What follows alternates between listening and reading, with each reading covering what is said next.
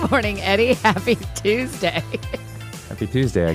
You want to say that again for everybody? Where's the record button? Where is it? I can't. With the red button that I've mashed twice a week for months, I cannot obviously. Right. Annie F. Downs. Fine. Good morning. Good morning. Welcome back to a new week. Welcome to a new week. We're doing it. Also, fun fact, first day of fall, apparently, officially today. I know. I'm so glad for it. Except that also means that our time change is coming, but I think it's not till like November. Oh, have we talked about my inability to handle a time change? No, we haven't, but guess who's not surprised? Me. You know So, that go ahead. I freak out and I wake up because I can't do time and directions. We've talked about this. So, I mean, it's not as bad since I don't have like an alarm, a Sunday morning alarm set to wake up and be at work. But back when I used to have to like wake up and be at church, I would wake up 10 times a night checking my phone. I don't understand the time change. I always have to ask Brian, okay, so what happens tonight at 1:00? Does it become 12:00? Or does it become 2:00? In 2020, it doesn't matter, right? Because you just wake up and your phone has changed. Yes, that is correct. But then, yes, so it's less critical now, but I just don't conceptually, like spring forward, fall back. Yeah. I can't. That is literally righty-tighty, lefty-loosey. It is so easy that they already told you spring forward, fall back. But I don't know what that means. So you're saying that at 1 forward an hour. So that at 1:00 it will turn into 12:00 at some point soon? Yes. And my favorite joke is I saw someone on Instagram, one of those memes, say, let's just skip it this year. I don't think we need an extra hour in 2020. Yeah, that's a great point. Can we shorten this whole thing? Forward in November? Oh. Yes. Okay. So, So yes, but I like this time of year. It is getting pretty dark early and late, which is the only thing I don't like about all this. It's the only downside to me. I love the weather. We had a long talk about it yesterday at the office because we're reading John Eldridge's Get Your Wild Life at Heart. Back. No, Get Your Life Back. And the chapter we read this week was about getting outside. And so we had a long talk yesterday about like, okay, what's it going to look like when your working hours are the only daylight hours? And how do we still get outside? And how do we get our jobs done? And how do we trust that each other is getting our work done, even if someone goes outside from 2 to 3, So we had a big, long talk about it. I will tell you, I have actual fear about that. Not like, I wonder what that'll be like. I have actual trepidation about that exact conversation because both darkness and coldness are not things that I particularly enjoy working out in. And you've built a rhythm of your exercises outside. And it's pretty critical. Yeah. Like I feel like the springs are going to all the springs are pretty tightly pushed inside this thing. Yeah. And if I cannot, I'm not by any means like avid runner, but during COVID, it's okay. But can I just say to you, Eddie, that you are not trusting yourself enough. You think if you pull out any of these springs that the whole machine's going to fall apart, as if you have not changed. Huh. What do you mean? I mean, you've done a lot of work mentally and emotionally around getting healthy physically, and to say that your exercise changing or having to adjust to inside will make the whole thing fall apart is to not trust the emotional and mental work you've done over the last 9 months. Yeah, well, then that's true. Because then I do not trust that. I know. I know you don't. That's why I'm saying I feel true. Some of that too, because I am months behind you, but I have also been an outdoor exerciser this summer and spring. Yeah. And so I feel some of that too, but I just want you to hear a friend say, the work you have done is not just physical. Mm-hmm. The work you've done is in every area of your life. And when one of the legs weakens, the other two are still strong. I only have 2 legs. Emotional, physical, and mental. I'm sorry. I'm too mature. Sorry. You don't have to be sorry. Yeah, that's interesting. Yeah, I mean, I've seen that in some areas. So like relationship to food and stuff, that's changed pretty drastically. And that's become much more. Yeah. So, I don't have a good podcast return for it. I'm just thinking about it. I'm just saying it to you. This is just two friends really actually talking about something.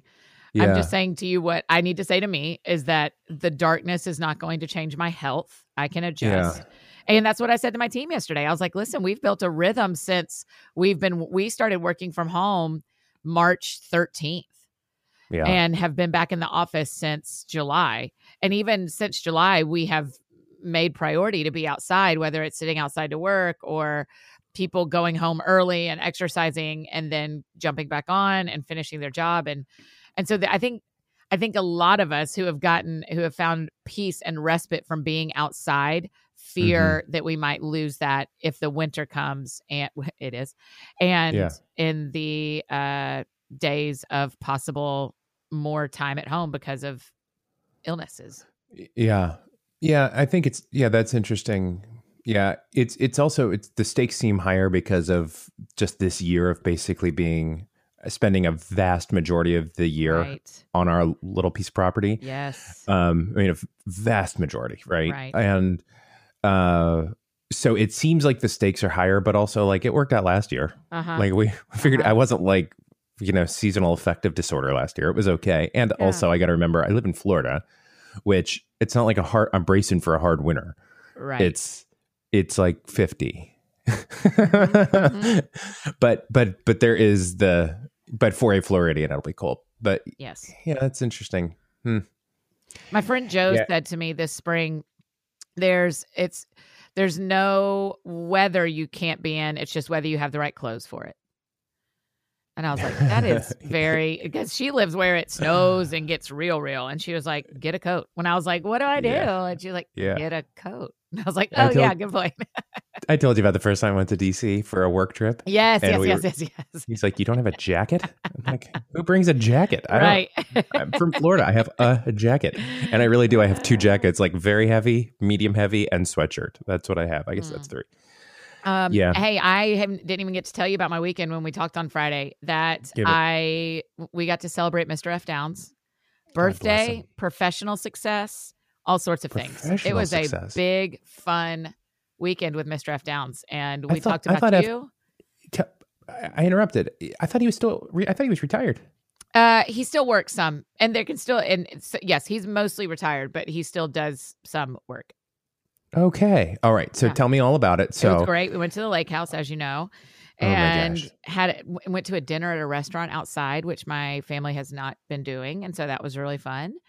And it was just great. And mainly I'm telling you to say, I know how much you like Mr. F. Downs and the joy to celebrate him. And we got to all weekend. It was really fun.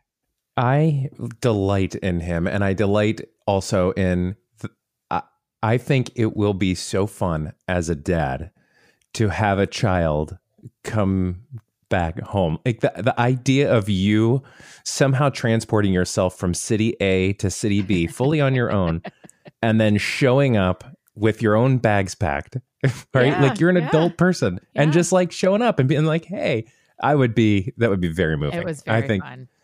I feel like I understand. I feel like I'm going to cry a lot, especially as an older, like when the kids come home.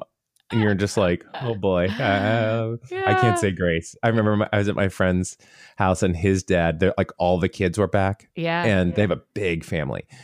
7 of them. 7 kids, all the grandkids were like, everybody was there, but they all live close to each other. And I remember the dad who was like sweet guy and older, and he got up to say grace and he got like one word in and was just crying. And then you look around because you kind of try to get a temperature of what just happened, and all the kids are laughing. Yeah, because this happens every time. That's right.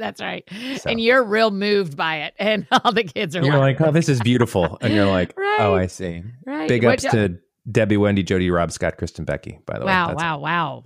Those are my people. That's great. What'd y'all do this weekend?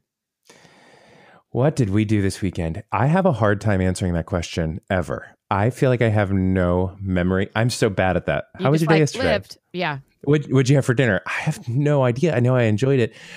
Yes, I think we saw some friends. Oh, no. My brother and his wife and our niece Isabel came up and they hung out and played. Uncle Jimmy came up and we just played. And then we were at the house all day and we just played and hung out and made tacos and were just with people and had the first haven't had the feeling probably in 2020.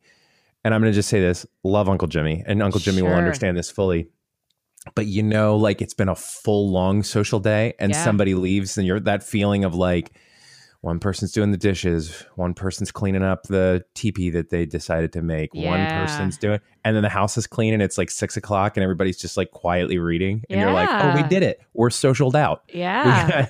I haven't felt that in a long time. So we felt that on Saturday. That's and then great. Sunday did walking church and TV church and all that stuff. So. Oh, that's great. Did you get to watch Social Dilemma? Annie, we watched Social Dilemma. Oh. Did the girls watch it too, or just you and Bree? Oh God, no! Oh no, sorry.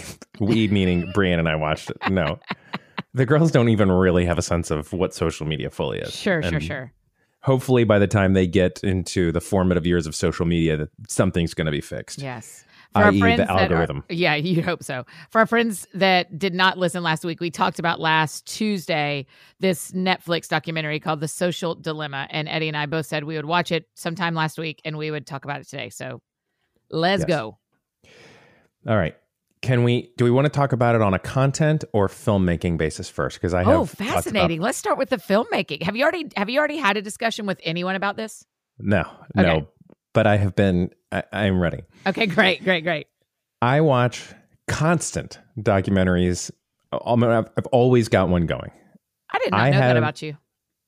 Yeah, I love it. I can't get enough of it. I really am curious. The cut to the drama scenes. Yeah. Was jarring. So there is the documentary side of it, and then they also have kind of a family acting, like you're watching vignettes as you go. Right. I got to also say, step back, sorry to break the fourth rail here. I'm just having a whole day right now. I'm just a little bit tired and just whatever. You are carrying this very well because I know that I'm not speaking in full sentences and I'm not at all thinking about podcasting right now. You're doing great. I'm just helping people understand the two things you're talking about. And I also just watched it last night. I would also normally be thinking about like, oh, okay, I got to explain this. But this morning I'm like, sure, to heck with it. You're having, that's watch your own documentary. Yeah, that's right. Okay, go ahead. Sorry. So the cutting to that family scene was jarring. Some of them were good. Some of them I thought were a little silly to prove a point, but it was like there was like real actors in it. Yeah, the guy that played Pete Campbell from Mad Men is Pete in Campbell. it. Do you know I'm watching Mad Men right now? And I was like, Pete Campbell. No. And you're watching Mad Men for the first time ever. This is one of my top 3 of all time. I understand why. I get it now. I didn't get it. I get it. We got to talk about this. I talked to Mr. and Miss F. Downs about it this weekend where I was like, I'm having this moment when I'm watching Mad Men of like, those are my grandparents and those are my parents. Like, I understand. I mean, my family's very different than what you see on there. It's not that they've had similar behaviors. It's that the time period, like my grandparents were grown-ups in the 60s. My parents were elementary in the 60s. And it is fascinating. The whole show is fascinating. But we got to get back to Mad Men because I have deep passion around Mad Men. I'm making a note. Maybe we talk about Mad Men on Friday. Yeah, the lineage of Mad Men. There's just a lot to that. It's an important show. I'm making a note. So come back on Friday, you guys, for Mad Men. We're going to keep going on Social Dilemma. Yes, Pete Campbell. Pete Campbell's on there. There's some real actors. But it was just a fascinating way to position a documentary. It was also a little bit like, so there's a point in it where basically they're following a family and each member of the family sort of has their own interaction with social media in different ways. Yes. So the mom in this story is waking up to the fact that the kids are on social too much and is trying to limit it and getting pushed back. The daughter is having, and these are real things, right? But the daughter is, because she's on social, she's having, she's struggling with like identity issues. Yeah, and the middle school daughter. She's being bullied. So it's like, okay, social media bullying through her. My favorite one, though, was the son who was radicalized into some sort of like nondescript, like local loud militia of violence. They kind of stayed away from. But I think my favorite part of it was it happened in like 9 seconds. Yeah, that's right. He went from taking being a week off the phone to suddenly he's in a militia. And I'm like, well, that was a quick turnaround. He's very influenced. So that's all I have to say filmmaking wise. But I thought it was very good. And the guy with the red hair, and I'm sorry, I don't know his name. You really could have just had a speech by that guy. Oh, yeah. One of the experts from Facebook who used to work at Facebook, right? Yeah. Yeah. What'd you think? I think a lot of it, you and I did very, very minimal texting about this before now. And you made a really good point of like, yeah, it's what we have talked, you and I have talked about here and in real life. And what we know is that it just isn't great for our brains, the amount we're intaking. I don't think I realized one thing that the documentary does is it traces how intentional social media companies are about targeting us. Yeah. And I don't think, I mean, I know that you and I can, if I say peanut butter enough times in front of my phone, I'm going to start getting peanut butter ads. I recognize that happens. Yeah. But I don't think I realized quite how targeted we are. So I'll tell you the other thing that I would love for you to talk into as a parent is I had moments where I genuinely was praying for my friends who are raising middle schoolers and high schoolers. While I was sitting there, I was going, Lord, you got to tell them what they don't know, because this is too much for a middle school brain. Yeah, I have nothing other than the same trepidations with you right now. I feel grateful that my children are young enough that they are not asking for it, aware of it, being peer pressured into it. We're still early enough in the curve that for our kids, I mean, there are some kids I know that are, I'm sure, of this age that might be on some form of social media, but for our kids and where they're at and their group of friends, this just hasn't really entered the desire yet. But I cannot fathom being a middle school, like having a middle school child, having a high school child. And the only comfort I take in it is that I also couldn't have fathomed changing a diaper 15 years ago and raising a baby. Yet somehow that worked out. You know what I mean? Like I started to know parents. So the good thing is, you know, my friend Joe, like Joe and Annie Farrell, these are random. These are people whose parenting of teenagers, I would say, okay, I don't know how to do this, but I know that they're doing it. And so I'm going to ask them, Joe, Annie, how did you, when they started asking for a cell phone in sixth grade, what did you do? Because so that to me is the greatest comfort, is somebody's traversing this. So yeah, that's right. You don't have to go first on this. Somebody did, but it's not us. Thank God I don't have to go first. This is a pretty well-worn path at this point. It's been around long enough. Yep. But at the same time, if I let the anxiety, the real anxiety, not just like anxiety that's out of nowhere, the real anxiety go, it's scary. Yes. Even just their access to their classmates. Yes. Like, I knew 10 people in high school. I said hi to other people. Yeah. And we walked around and would be in a class and make jokes. But when it came down to it, the only people I'm going to see on an evening or a weekend fluctuated in a group of about 10 of us. That's right. That's right. That was it. The highs and lows. And that was enough. The access and the location ability of everybody you know just in your high school blows my mind. And I don't know how they can possibly handle that. And I don't know how then access to the entire planet. Eddie, like, two things happened to me. The end of my freshman year, they passed out yearbooks. Yeah. And in the yearbooks were highlights from last summer. And there was a page of all the people in my class hanging out over the summer. And I had no idea. And thought, last night I thought, that happens every day to high schoolers right now. And that happened one day a year to me. I knew one day a year what people were doing that were my distant friends, not my up close friends, my distant friends that were on the same soccer team as me or were football players and I was the manager or whatever, that I knew that way, but wouldn't have been hanging out with them on the weekends. But today, because of Instagram and Snapchat and TikTok and all the things, we aren't even talking about the political side yet, of all those things, those sweet babies feel what I felt one day, every day in some way or form. And I was like, I'm not strong enough. Same happened my senior year. I found out at our 10, I think I've told you this before. I found out at our 10-year reunion, things that were going on my senior year between like classmates who were dating and I didn't know all this stuff. And I was like, I was left out of a bunch of things. I would have known that every day of my life instead of 10 years after it happened. Yes. And so I don't think it's all evil. I don't think it's all bad, but it is certainly too much. Yeah.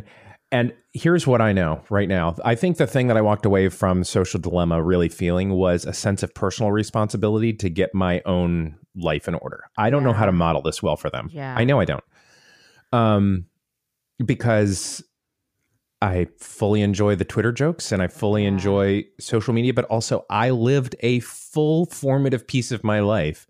Up until deep into my 20s, I was not on social. That's right. So I just don't have the need for it that someone who is a native social media person would have. That's right. And I've got to realize, like, I don't model it well. So, I am starting the process, and it is a process of closing down my personal Facebook account just because that's a thing I just don't need it. Yeah. There are things that I will mourn. I will be sad not to see certain things, but I've either got to model boundaries and model how to like put a phone away. I really set up pretty strict app limits or whatever it is. Screen time. Me too. Yeah, I did too. And mine's I can't 9 tell you p.m. to 7 a.m. and it has changed my life. And it's shut me down. Yeah. And I'm like, and so that has dropped off significantly. Yep. I used to leave my phone in my room or, in my office. And now I've kind of like, it's always in my pocket. And it's those things that I'm thinking, I don't know how to help them when they get to an age where they're asking for it, because I actually don't know how I've come to terms with it on my own. Yeah. And that's so important. That's good, Eddie. So that's my first step is, And I'll also mirror what you're saying and say, I think that's the right term. You said it's not all bad. And that is literally the thing. When I finished the documentary last night, I wanted to like preach. I wanted to like say to people, I mean, and I looked up the verse this morning. In Genesis 50, it says, it's this point where I think it's I don't remember who, Moses. Oh, I'm not going to remember right. But the person in the Bible says, what the enemy intended for evil, God will use for good in my life. It's Joseph. Yeah. It's Joseph.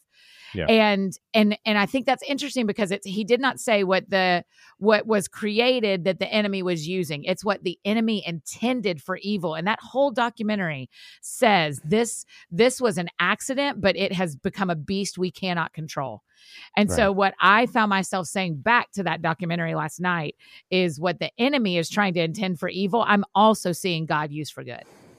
And so we won't quit social media. We won't run from it. We will put boundaries around it and still be a part of spreading the gospel using social media and bringing light and joy and peace to other people's lives through social media with really healthy boundaries. Like someone Saturday even said to us on Twitter, they were talking to both of us and they said, I know Annie normally isn't on social media on Saturdays.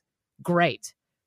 No one thinks I'm being angry. No one thinks I'm being unkind. They just know I have a boundary about my weekends that I have to have a break because I can be so addicted to social media. So what the enemy is intending for evil, Edward Koffoltz, you and I are going to partner with God and use for good, but also with healthy boundaries that keep us from being enveloped by the thing. When you preach, you use my full name. Oh, I meant it. I mean, I've been lit up about that part of this. I like stood up when the documentary was over and I was Marco Poloing two of my best friends. And I was like, what they didn't say, what they did not know, did not know about my Jesus is that he will take what the enemy's intended for evil and he will use it for good. Yeah. Well, I don't think that's it. I think that this documentary had a purpose and it was to prove a very specific point. And that is, it's bigger than you think. The algorithm is more deep than you think. That's and right. They know more than you think. You are the product. Yes. So, oh my gosh. How about when they said that? It was toward the beginning, the line was, if you're not paying for the product, you are the product. Right. And so I was like, so to me, a documentary is supposed to cover a one thesis. And the thesis of this was to help us understand the depth of the knowledge of social media, that Right. this isn't just a free app you sign up for. And so to me, I'm like, okay, I'm well warned. That's right. That's Yet right. at the same time, I did not have the feeling afterwards of, all right, I got to shut it all down. Me either. Because I also think about, and I know I'm just throwing out random names, like JC Howard. He's an Sure. actual human friend who I have had breakfast with when I was in DC, who I care about, and we know each other. And it was a purely social media cultivated relationship over years. Yeah. And that matters because I will look forward to the next time we shoot a quick text, how you doing? Or I'm in DC for something and we get together. So there are things of this that are real. Yeah. To me, it was, I've got to prune that which is not real in this. And the low hanging fruit of that is amount of time spent and filling boredom. Mm-hmm. Like I got to either be bored or read a book or something, but just endlessly scrolling through. And I'm not being radicalized by social. I'm reading silly jokes and Yeah. friends updates and news sources. That's It's- right. But it's filling boredom. It's filling it's mindless. So those are the low hanging fruit things that I realized like after this I can prune. And then the other one was, hold on, I've got personal Facebook page, Instagram, Twitter, and I see all the same names on all of them. Yeah. Why am I curating 4 things? Certainly I can get rid of one right now. Yes. And so that was the other part of it. But I definitely think people should watch this documentary just to have this to me was social media 101. Yeah. You understand the good stuff. You understand the stuff about like setting limits for yourself. We've talked about this. That's in the popular lexicon. But if you don't understand the depth of the algorithm that they're using to track you, and this isn't like crazy deep state NSA stuff. This is these are you like and the me. people who worked at Instagram and worked at Facebook. Right. And I mean, the guy who monetized Facebook was like, yeah, we knew what we were doing. We knew that we could track what you liked and we could call advertise. I mean, it's very not political. It's very, this is just the stats of what we did. And now a decade, 15 years later, we have some regrets because the thing we created took on a life of its own that we did not intend. Yeah, we've essentially, I feel like when I was watching it, it was like, okay, it's as if I've bought a brand new shiny car that I'm excited about, but I don't necessarily know where the gas and brakes are. This to me was like, this helps me understand all of the features of the car to make an informed decision. That's right. About how I can drive or not drive. That's so right. This gives you the full perspective, I think, of what social media is. Can I say something that was really crazy to me that I've heard recently though? You know how you said earlier that if you say peanut butter enough, all of a sudden your phone will start showing you peanut butter ads. The crazy thing that I heard a social media expert say is actually your phone isn't listening to you. The problem is it's so good at predicting what you're talking about is that it's hitting at the right time. So my phone isn't listening to me talk about wanting to drive a new truck. It knows that because of, that's what he said. He said, he's like, you can make a case, and people aren't going to believe me.